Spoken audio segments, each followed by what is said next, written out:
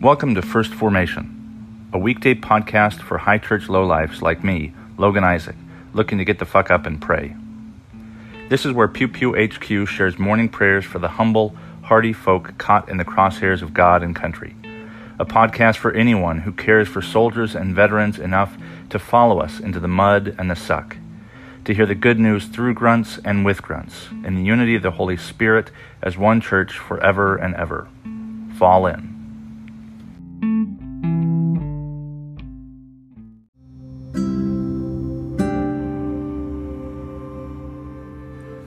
Psalm 2. Why do the nations conspire, and the peoples plot in vain? The kings of the earth set themselves, and the rulers take counsel together, against the Lord and his anointed, saying, Let us burst their bonds asunder, and cast their cords from us. He who sits in the heavens laughs. The Lord has them in derision. Then he will speak to them in his wrath, and terrify them in his fury, saying, I have set my king on Zion, my holy hill. I will tell of the decree of the Lord. He said to me, You are my son. Today I have begotten you. Ask of me, and I will make the nations your heritage, and the ends of the earth your possession. You shall break them with a rod of iron, and dash them in pieces like a potter's vessel. Now, therefore, O kings, be wise. Be warned, O rulers of the earth. Serve the Lord with fear. With trembling kiss his feet, or he will be angry, and you will perish in the way, for his wrath is quickly kindled.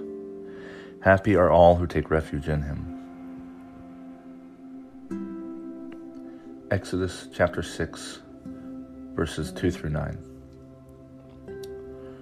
God also spoke to Moses and said to him, I am the Lord. I appeared to Abraham, Isaac, and Jacob as God Almighty, but by my name the Lord did not make myself known to them. I also established my covenant with them to give them the land of Canaan, the land in which they resided as aliens. I have also heard the groaning of the Israelites whom the Egyptians are holding as slaves, and I have remembered my covenant. Say therefore to the Israelites, I am the Lord, and I will free you from the burdens of the Egyptians and deliver you from slavery to them. I will redeem you with an outstretched arm and with mighty acts of judgment. I will take you as my people, and I will be with you, and I will be your God. You shall know that I am the Lord your God, who has freed you from the burdens of the Egyptians. I will bring you out into the land that I swore to give Abraham, Isaac, and Jacob. I will give it to you for a possession. I am the Lord. Moses told this to the Israelites, but they would not listen to Moses because of their broken spirit and their cruel slavery. Hebrews chapter 8, verses 1 through 7. Now the main point in what we are saying is this. We have such a high priest, one who is seated at the right hand of the throne of the majesty in the heavens, a minister in the sanctuary and the true tent that the Lord, and not any mortal, has set up. For every high priest is appointed to offer gifts and sacrifices. Hence it is necessary for the priest also to have something to offer. Now, if he were on earth, he would not be a priest at all, since there are priests who offer gifts according to the law. They offer worship in a sanctuary that is a sketch and shadow of the heavenly one. For Moses, when he was about to erect the tent, was warned, See that you make everything according to the pattern that was shown you on the mountain. But Jesus has now obtained more excellent ministry, and to that degree he is the mediator of a better covenant, which has been enacted through better promises. For if that first covenant had been faultless, there would have been no need to look for a second one.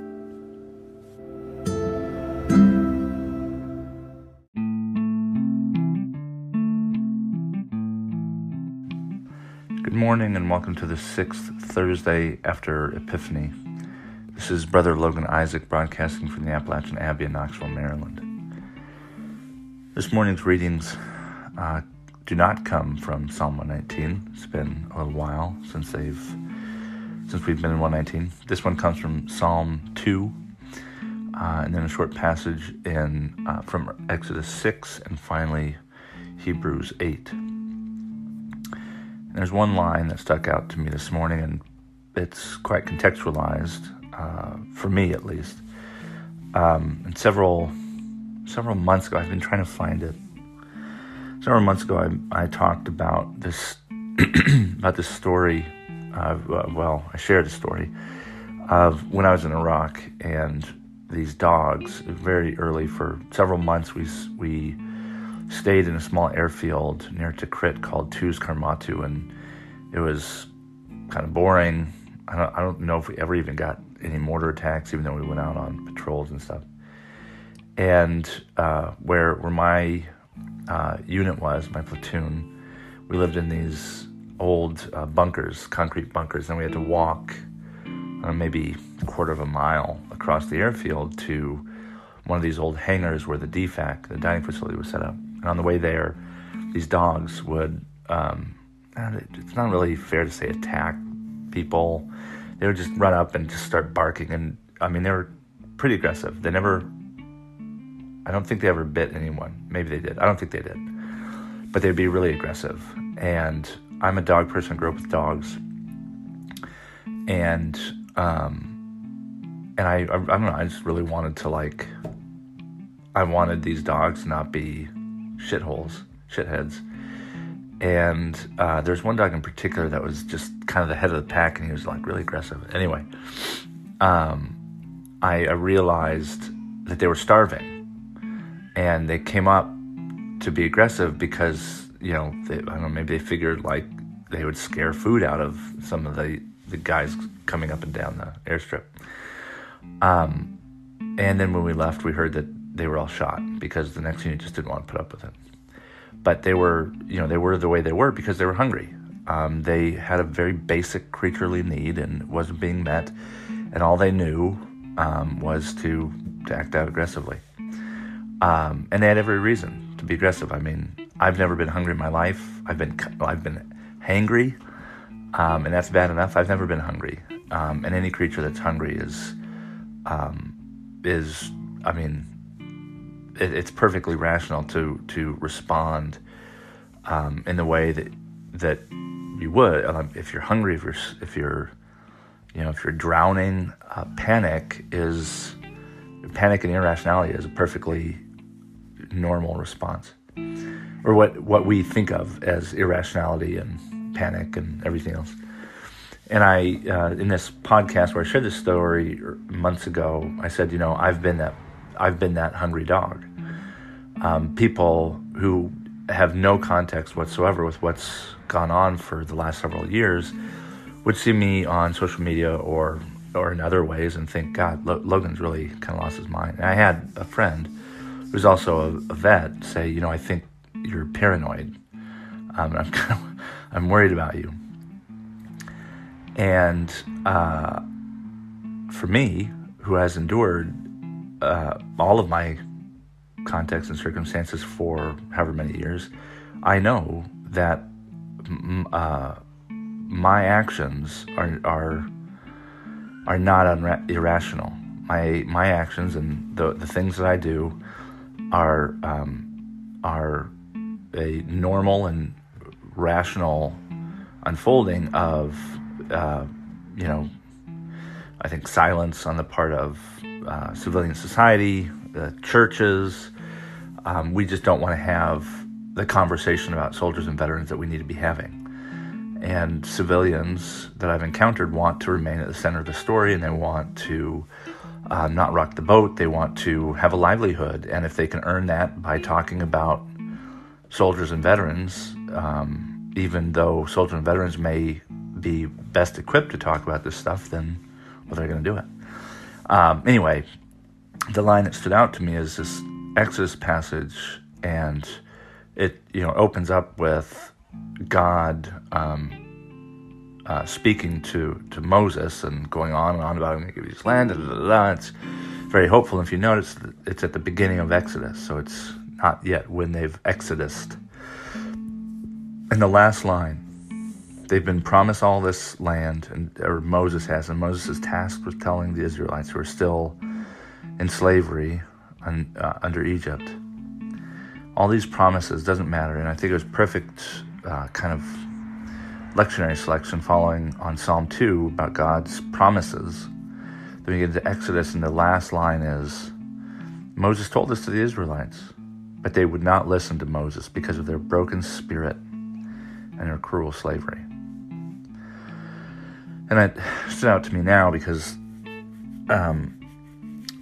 if you don't, if somebody who hasn't been me can look at my situation, like even right now, and think there's something wrong with Logan. There's another work situation where there's mistreatment, injustice, and the bottom line is I need to have a job. I need to be working. We have 2 kids. That's it. And I was treated differently than a different employee, and I think the manager is trying to do a power play and make sure that everybody knows that they're in charge of me, and that I know that they're in charge of me. And I just think it's fucked up, and I want to not capitulate. But I'm close enough to that point where, every family needs a livelihood, and disability compensation is not meant for families. It's meant for individuals, maybe divorcees, not families. And it crossed my mind that, man, there's only so much that a spirit can take. There's only so much that even a relatively resilient person can put up with. There's a breaking point, and that's what I thought of as Moses comes down with his heart full of dreams and promises straight from God. And he wants to tell his friends and his family and his people, and all they can see is what's right in front of them. That their spirit has been broken, and it's because of this cruel situation they've been put in for no good reason. And as outsiders to the text, we maybe come into this and read, Psalm 2, and then I'm going to give you all this land, and you're getting all spun up, but like you haven't been the Hebrews under slavery. We lose sight of important elements of the story if we aren't willing to sit and listen and hear. In that podcast I shared so long ago, the point or the moral of the story is like I know that my friends look at me like that dog, just barking and barking and barking, making no sense whatsoever, won't leave people alone. And some prefer to just kind of ignore it. Some prefer to silence and minimize even the barking. But it takes what I think our faith requires is sitting even with these people and creatures that we think are crazed lunatics. I'm reminded of the story of a soldier saint, Francis of Assisi, who was a prisoner of war and by all accounts had pretty severe PTSD after spending a year in a dungeon after being one of like a handful of survivors of this battle in his hometown.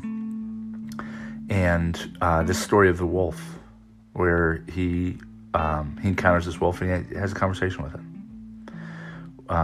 Wolves, I mean, they've got their own desires and motivations, and they're creaturely. I mean, they have to eat. They don't have molars like herbivores do. They have to eat meat. Like, it's this horrible situation that we find ourselves in, and if we ignore all of the surrounding context, if we only see the wolf in front of us, if we only see this crazed animal or lunatic, of course that's what we do, because we want easy answers. We don't want to we don't want to wrestle with the fact that there's reasons behind this behavior and putting a diagnosis on it or something. Because I thought that this is what happens. A lot of people with PTSD can't hold down a job. It's not because I'm not qualified. It's because I'm sick and tired of putting up with people's bullshit, and I'm sick and tired of nobody standing up for me. And I can only stand up for myself so long. I don't know, that passage, the one line stood out to me. But I think it's also a characteristic of Christian faith to persevere despite, everything. That the breaking point, it really isn't up to us. That I think Christians aren't the ones that break. We do break, but usually not of our own accord. And I think that makes suicide this really difficult thing to think about in light of Christian faith. But I don't know. I don't know what's going to happen at work, and I don't know if anything will ever feel resolved in other areas. I feel that not just myself have been mistreated, but soldiers and veterans in general. I think we're called to spirits that don't break, but that can bend enough to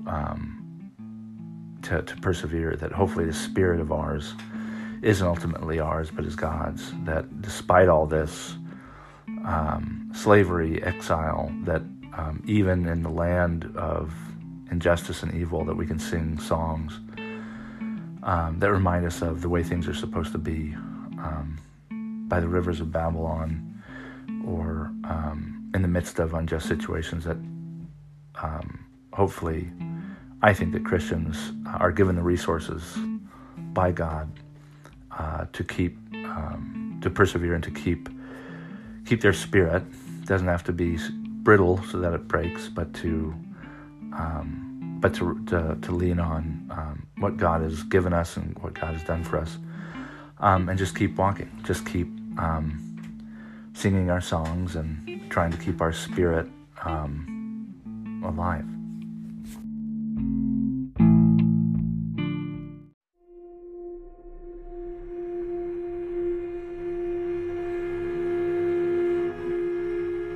Sympathy, a poem by Paul Laurence Dunbar.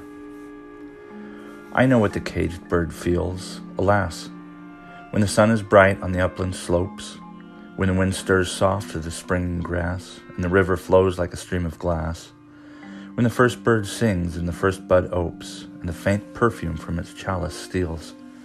I know what the caged bird feels. I know why the caged bird beats his wing, till its blood is red on the cruel bars, for he must fly back to his perch and cling, when he fain would be on the bow a swing, and the pain still throbs in the old scars, and they pulse again with a keener sting. I know why he beats his wing. I know why the caged bird sings, ah me, when his wing is bruised and his bosom sore, when he beats his bars and he would be free.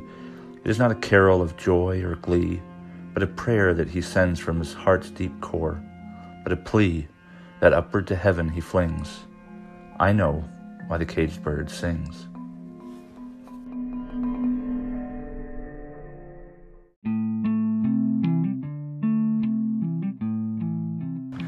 Thank you for falling in to First Formation, where Pew Pew HQ shares morning prayers for the humble, hardy folk caught in the crosshairs of God and country. If you like what you've heard, I hope you'll consider participating in one of the 3 following ways.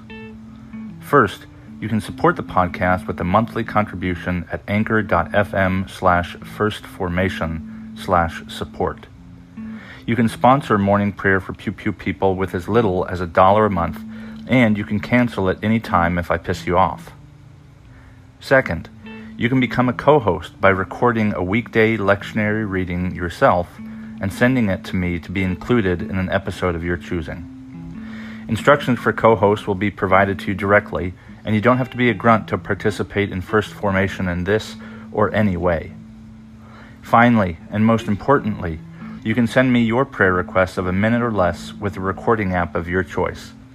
Prayers may be added to a morning prayer episode, aired anonymously if you wish, or kept private for me to pray for off air. So there you have it, 3 ways to participate in morning prayers for Pew Pew people. I hope you'll continue to listen in and maybe even consider participating yourself. This has been Logan Isaac, always faithful, always family. Semper Familia.